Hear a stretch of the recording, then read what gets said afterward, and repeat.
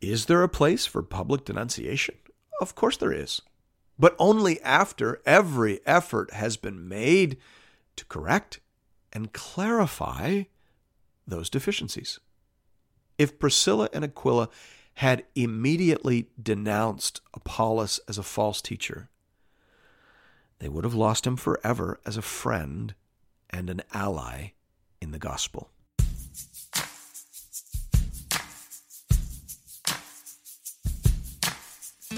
Welcome to Into the Word with Paul Carter. I'm your host, Woody Woodland. In this chapter, we see the apostle recruiting and developing an impressive church planting team. We're seeing whole cities turned upside down and whole new communities arising in their midst. This is a season of expansion, development, and rapid change. Here to tell us more about that is our Bible teacher at Into the Word, Pastor Paul Carter. Your word is a lamp unto my feet. Hope you have your Bibles open in front of you today to Acts chapter 18. In this chapter, Luke concludes his narrative of Paul's second missionary journey. We pick up the story at verse 1. After this, Paul left Athens and went to Corinth. Let's just pause here and notice a few things. Corinth was at that time the Roman capital of Achaia, in the same way that Thessalonica was the capital city of Macedonia. Whenever possible, Paul targeted cities that were important from a political or economic standpoint. He will preach wherever he is, but it cannot be denied that Paul appears to have prioritized certain locations over others. And we're going to hear about Paul's extended ministry in two strategic cities over the course of this chapter and the next. Paul spends 18 months in Corinth and then nearly 2.5 years in the city of Ephesus. Those were regional hubs, and the apostle believed that if he built up churches in those cities, then they would naturally take the gospel to their surrounding towns and villages. And indeed, that seems to be what happened. So, back to our story. Paul is in Corinth, verse 2, and he found a Jew named Aquila, a native of Pontus, recently come from Italy with his wife Priscilla, because Claudius had commanded all the Jews to leave Rome. And he went to see them, and because he was of the same trade, he stayed with them and worked, for they were tent makers by trade. And he reasoned in the synagogue every Sabbath and tried to persuade Jews and Greeks. There are a few things here we should probably remark upon. First of all, Luke makes mention of a decree by Claudius to expel Jews from Rome. This likely refers to an edict from around AD 49 or 50. Interestingly, the historian Suetonius said that this particular expulsion was the result of riots in Rome at the instigation of Christus, which many modern-day historians believe is a reference to Jesus Christ. It seems that there were riots in Rome among the Jews over the identity and significance of Christ. And in order to keep the peace, the Jews generally, or those directly involved in the riots, were expelled from the city. As a result of these events, Aquila and Priscilla came to Corinth. Now, we should probably also say a word or two about Paul the tent maker. We should begin by saying that Paul was not opposed to gospel workers earning their living from their preaching and teaching. On the contrary, he says in 1 Timothy 5, 17 to 18, "Let the elders who rule well be considered worthy of double honor." That word honor actually means remuneration, tribute, payment, especially those who labor in preaching and teaching. For the scripture says, "You shall not muzzle an ox when it treads out the grain, and the laborer deserves his wages." So, obviously, Paul was in favor of a paid clergy. As John Owen said famously, preaching is no man's hobby. Generally speaking, pastoral ministry is a full-time concern, and it doesn't leave a lot of room for other industry. However, while Paul did record taking gifts and receiving support from certain churches, the church in Philippi obviously being prominent among those, he nevertheless often supported himself by being a tent maker. So what do we make of all that? I think what we would be wise to say is that pioneer preachers, pioneer missionaries, should probably have the ability to support themselves, at least for a time, by means of some sort of skill or trade. Paul tended to preach where there was no church to support him. He tended to leave once the church was established and stable. So Paul's example is probably an appropriate reference for pioneer workers. And then Paul's teaching in 1 Timothy 5 is probably an appropriate reference for more established ministries. Lastly here, we should just notice that Paul is still holding to his general pattern. Verse 4 says that when he went into Corinth, he was initially to be found preaching in the synagogue. We pick up the story again in verse 5. When Silas and Timothy arrived from Macedonia, Paul was occupied with the word, testifying to the Jews that the Christ was Jesus. And when they opposed and reviled him, he shook out his garments and said to them, "Your blood be on your own heads. I am innocent. From now on, I will go to the Gentiles." And he left there and went to the house of a man named Titius Justus, a worshiper of God. His house was next door to the synagogue. Crispus, the ruler of the synagogue, believed in the Lord, together with his entire household. And many of the Corinthians, hearing Paul, believed and were baptized. By the way, notice that pattern again. Believed and were baptized. And the Lord said to Paul one night in a vision, "Do not be afraid, but go on speaking, and do not be silent. For I am with you, and no one will attack you to harm you, for I have many in this city who are my people." And he stayed 1 year and 6 months, teaching the word of God among them. Now here we see again this very useful pattern, very interesting pattern. Paul goes into a city, and as a well-educated Jewish man, right, having studied at Hebrew Harvard at the feet of Gamaliel in Jerusalem, he's invited to bring the sermon at the next Sabbath meeting. And he does so. Based on one of the 3 readings, he would have preached a sermon showing how all the Old Testament anticipations and expectations landed gloriously and finally upon the person and work of Jesus Christ. Hallelujah. He preached the word about Christ. And people got saved. But of course, some people didn't. And some of them became very upset. So upset that eventually Paul was kicked out and barred from the Jewish synagogue. So he left. And he took a bunch of people with him. In this case, he actually takes the lead pastor with him. It says that Crispus, the ruler of the synagogue, believed in the Lord along with his whole family. Can you imagine that? A guest preacher comes to town, takes your pulpit for a few weeks, converts your pastor and half your church, and then leaves and takes everybody with him. That's what happened. No wonder there was a riot. Now, notice too that God tells Paul this time to weather the storm for a bit before moving on. We don't know whether Paul was thinking about leaving. We just know that God told him not to. God told him to keep preaching because he had many people in that city. That's an interesting phrase. Keep preaching, Brother Paul, until you have drawn out all of those I have destined for salvation. So Paul stayed, and he kept preaching in a house church right next door to the synagogue he had half emptied. He preached for 18 months, teaching the word of God among them. Pastor Paul, I'm curious about why it is that sometimes Paul and his companions would leave a city right away when they faced opposition, and then other times it seemed like it made them kind of almost double down, dig in their heels, so to speak. Is Paul being inconsistent, or is there some kind of method to his madness? Well, you're absolutely right in noting that inconsistency, but it's not an inconsistency in Paul. It's really just an inconsistency in the flow of the narrative. Sometimes Paul preached, and if and when people began to oppose him, he would leave. We see that, for example, in Acts 13. In Acts 13, Paul preaches a fantastic sermon. Many people believed, but then some people began to really oppose him. So he left and went on to the next city. But then in the next city, which happened to be Iconium, Luke tells us, but the unbelieving Jews stirred up the Gentiles and poisoned their minds against the brothers. So they remained for a long time, speaking boldly for the Lord. So the unbelieving Jews stirred up the Gentiles against them, so they remained a long time. Those sentences don't logically seem to fit together. Yeah, exactly right. We expect that to say, the unbelieving Jews stirred up the Gentiles against them, so they left and went to Lystra, the next town down the road. But that's not what it says.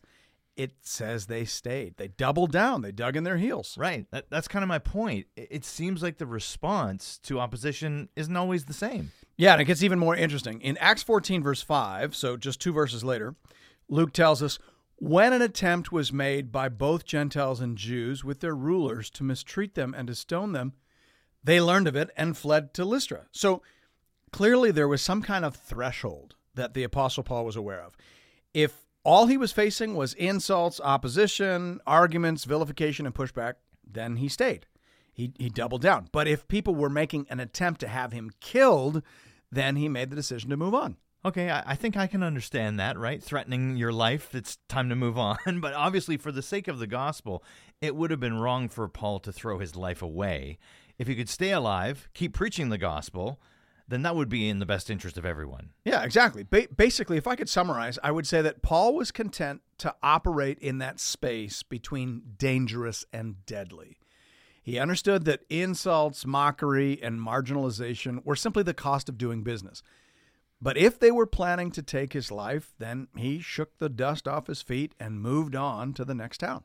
Okay, so then I would argue that the Bible never encourages us to seek martyrdom. We're to be willing to give our lives for the cause of Christ, if we have to, but we're not to seek that. Is that right? Yeah, I think that's exactly right. Listen, human life is precious. Your life is precious. And the Lord expects you to fulfill the charge and commission he has given you. So going out in a blaze of glory in the first town you come to is probably not the plan. That's probably not wise. Proverbs 27:12 says, "The prudent sees danger and hides himself, but the simple go on and suffer for it." So the Bible commends taking reasonable precautions to preserve your life. And so Paul, who was definitely not afraid to die for Christ if he was called upon to do so, nevertheless does not throw his life away cheaply once it becomes clear that the window for gospel work in a particular area has closed. When it's time to go, it's time to go. I think that's one of the things we learn from these stories of Paul's missionary travels. He was willing to eat a lot of abuse, but he knew that sometimes it makes more sense to pack up and move on to the next town. And I think Christians may need to dust off that sort of wise counsel as we begin to face similar dangers here in the years and decades ahead. Yeah, I suspect we will be spending a great deal of time in that space you mentioned between dangerous and deadly. Yeah, and so this lesson cuts both ways. I think for some, the message here is to stay in that place that is between dangerous and deadly. Stay in that place where they're mocking you and opposing you and vilifying you, but not yet trying to kill you. But then for other people, I think the message here is that we're not to seek out martyrdom. Life is precious, and it's hard to preach the gospel when you're dead. So play the long game. Yeah, I think that's great counsel. All right, let's jump back into the story now at verse 12. But when Gallio was proconsul of Achaia, the Jews made a united attack on Paul and brought him before the tribunal, saying, "This man is persuading people to worship God contrary to the law." But when Paul was about to open his mouth, Gallio said to the Jews, "If it were a matter of wrongdoing or vicious crime, O Jews, I would have reason to accept your complaint. But since it is a matter of questions about words and names in your own law, see to it yourself. I refuse to be a judge of these things." And he drove them from the tribunal. And they all seized Sosthenes, the ruler of the synagogue, and beat him in front of the tribunal. But Gallio paid no attention to any of this. So, having failed to indict Paul, they turn on poor Sosthenes, whom we presume became the new ruler of the synagogue after Crispus had been converted. And they beat him up in front of the tribunal, but Gallio paid no attention. Can you even visualize this? Right? These elders are losing their minds. They invited this well-educated rabbi fellow named Paul to guest preach at their church, and the brother went and converted the pastor, and half the congregation then left and took up shop in the house next door. And obviously Sosthenes was powerless to woo back the people Paul had stolen, so they beat him up. You just need to visualize this stuff so that you can catch the flavor and some of the intensity of what's going on. Things are getting intense. We're beating people up now just to express our frustration with how things are going.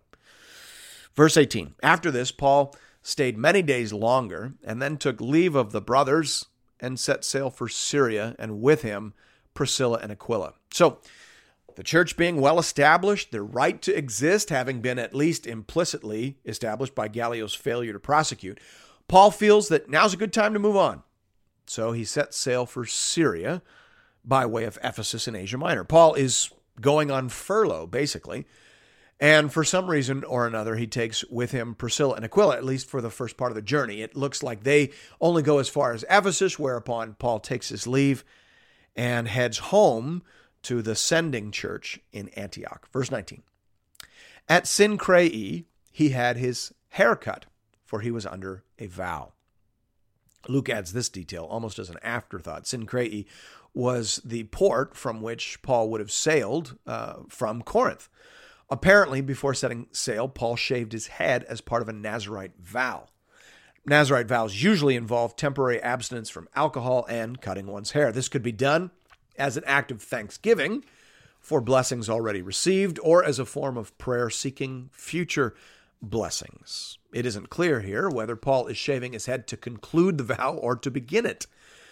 Either is possible, and it probably doesn't matter. The point is that Paul is still a Jew, and he is expressing himself to God in customary Jewish ways. Now, some people are troubled by that, but I don't think they need to be. Again, the issue is whether a person is doing these Jewish things in order to be saved, in order to earn a right standing with God.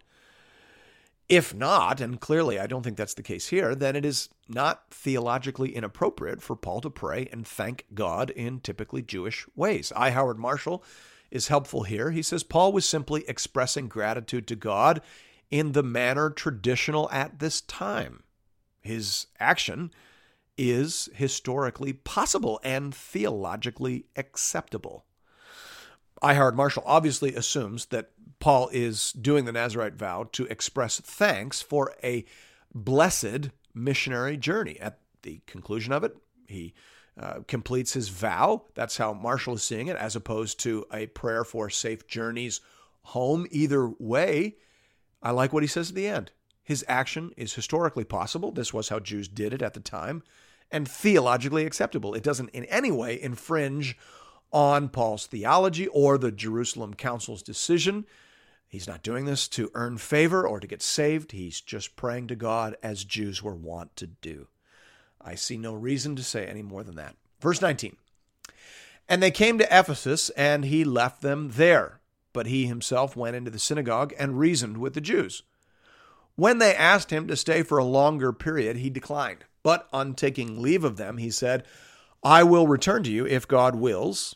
And he set sail from Ephesus. We should note here that, again, just because Paul said back in verse 6 that he was going to the Gentiles now, that doesn't mean that Paul has changed strategies. Those statements have a local reference, not a universal reference. Paul went to the Jews first in each city, and then when kicked out of the synagogue, went to the Gentiles generally. So, here in Ephesus, he begins anew with the Jews.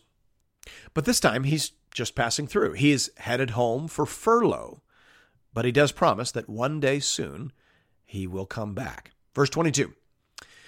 When he had landed at Caesarea, he went up and greeted the church, and then went down to Antioch.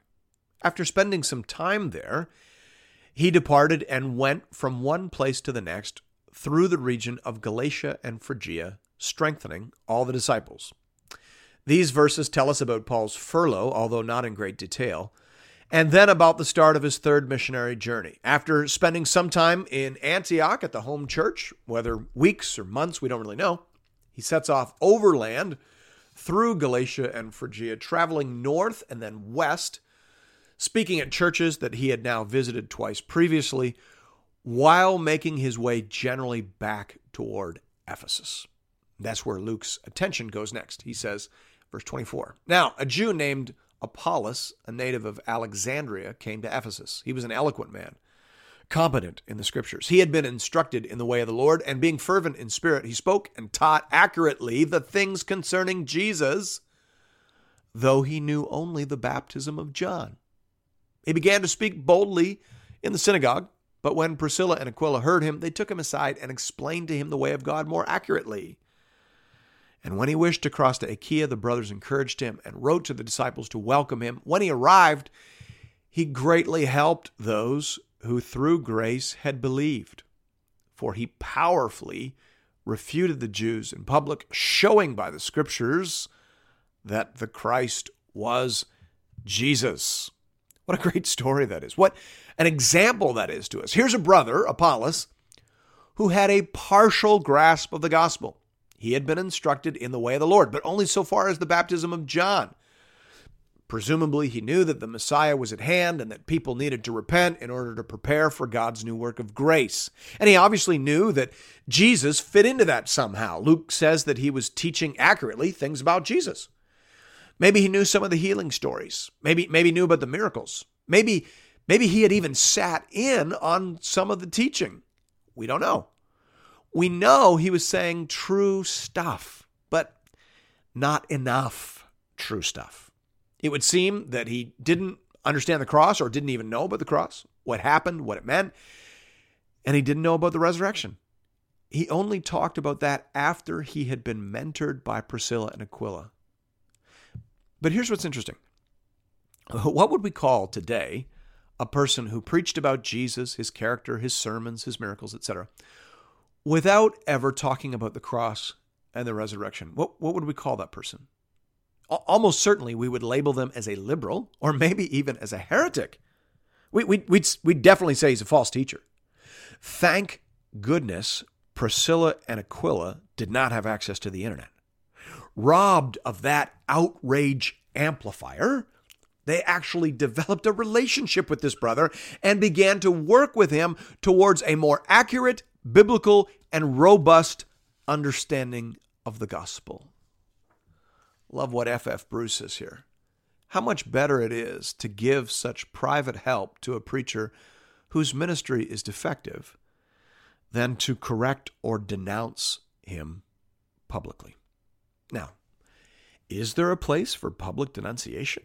Of course there is, but only after every effort has been made to correct and clarify those deficiencies. If Priscilla and Aquila had immediately denounced Apollos as a false teacher, they would have lost him forever as a friend and an ally in the gospel. Now, you've probably noticed that Luke shifts here in referring to this couple as Priscilla and Aquila, with the wife's name first. We often wonder whether that is significant. Some think it is. Some think it means that she was the more outspoken or the more noble in terms of her birth. Others seem to think it means nothing at all.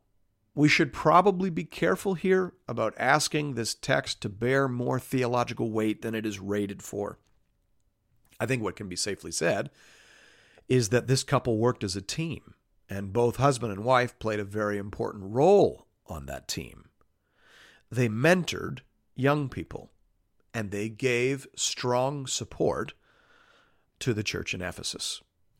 Thanks be to God. Pastor Paul, I was curious about what you said there about the way Priscilla and Aquila handled the not entirely ready for prime time preaching of Apollos. You quoted F.F. Bruce as saying, quote, "How much better it is to give such private help to a preacher whose ministry is defective than to correct or denounce him publicly."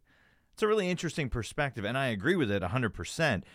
But I also want to make sure that people aren't going to overhear that. You aren't saying that preachers should be allowed to say whatever they want, even if it departs from the historic boundaries of the Christian faith, are you? No, I'm definitely not saying that. I'm saying that there is such a thing as the order of operations. You don't begin by calling somebody out as a heretic. You don't begin by writing a blog denouncing the pastor across the road. You begin with some one-on-one conversation, or as in this story, some two-on-one conversation. Priscilla and Aquila took this young man aside. They didn't rebuke him publicly. They spoke to him personally. Now, if he had rejected their counsel and had kept on preaching a dangerously defective gospel, then he probably would have ended up as an unflattering reference in one of the Apostle Paul's letters. But he didn't. He responded favorably. And that's the thing. Some people are not heretics. they are just undereducated or early on in their development.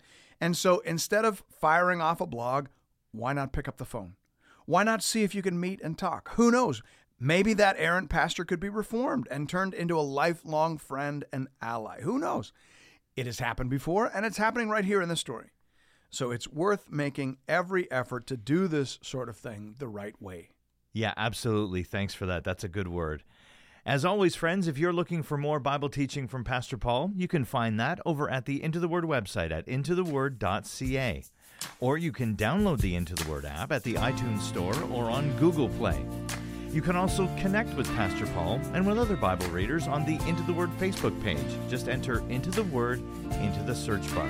And we'll see you right back here next Sunday morning as we continue our journey together through the whole counsel of God. We'll see you then. Your word is a lamp unto my feet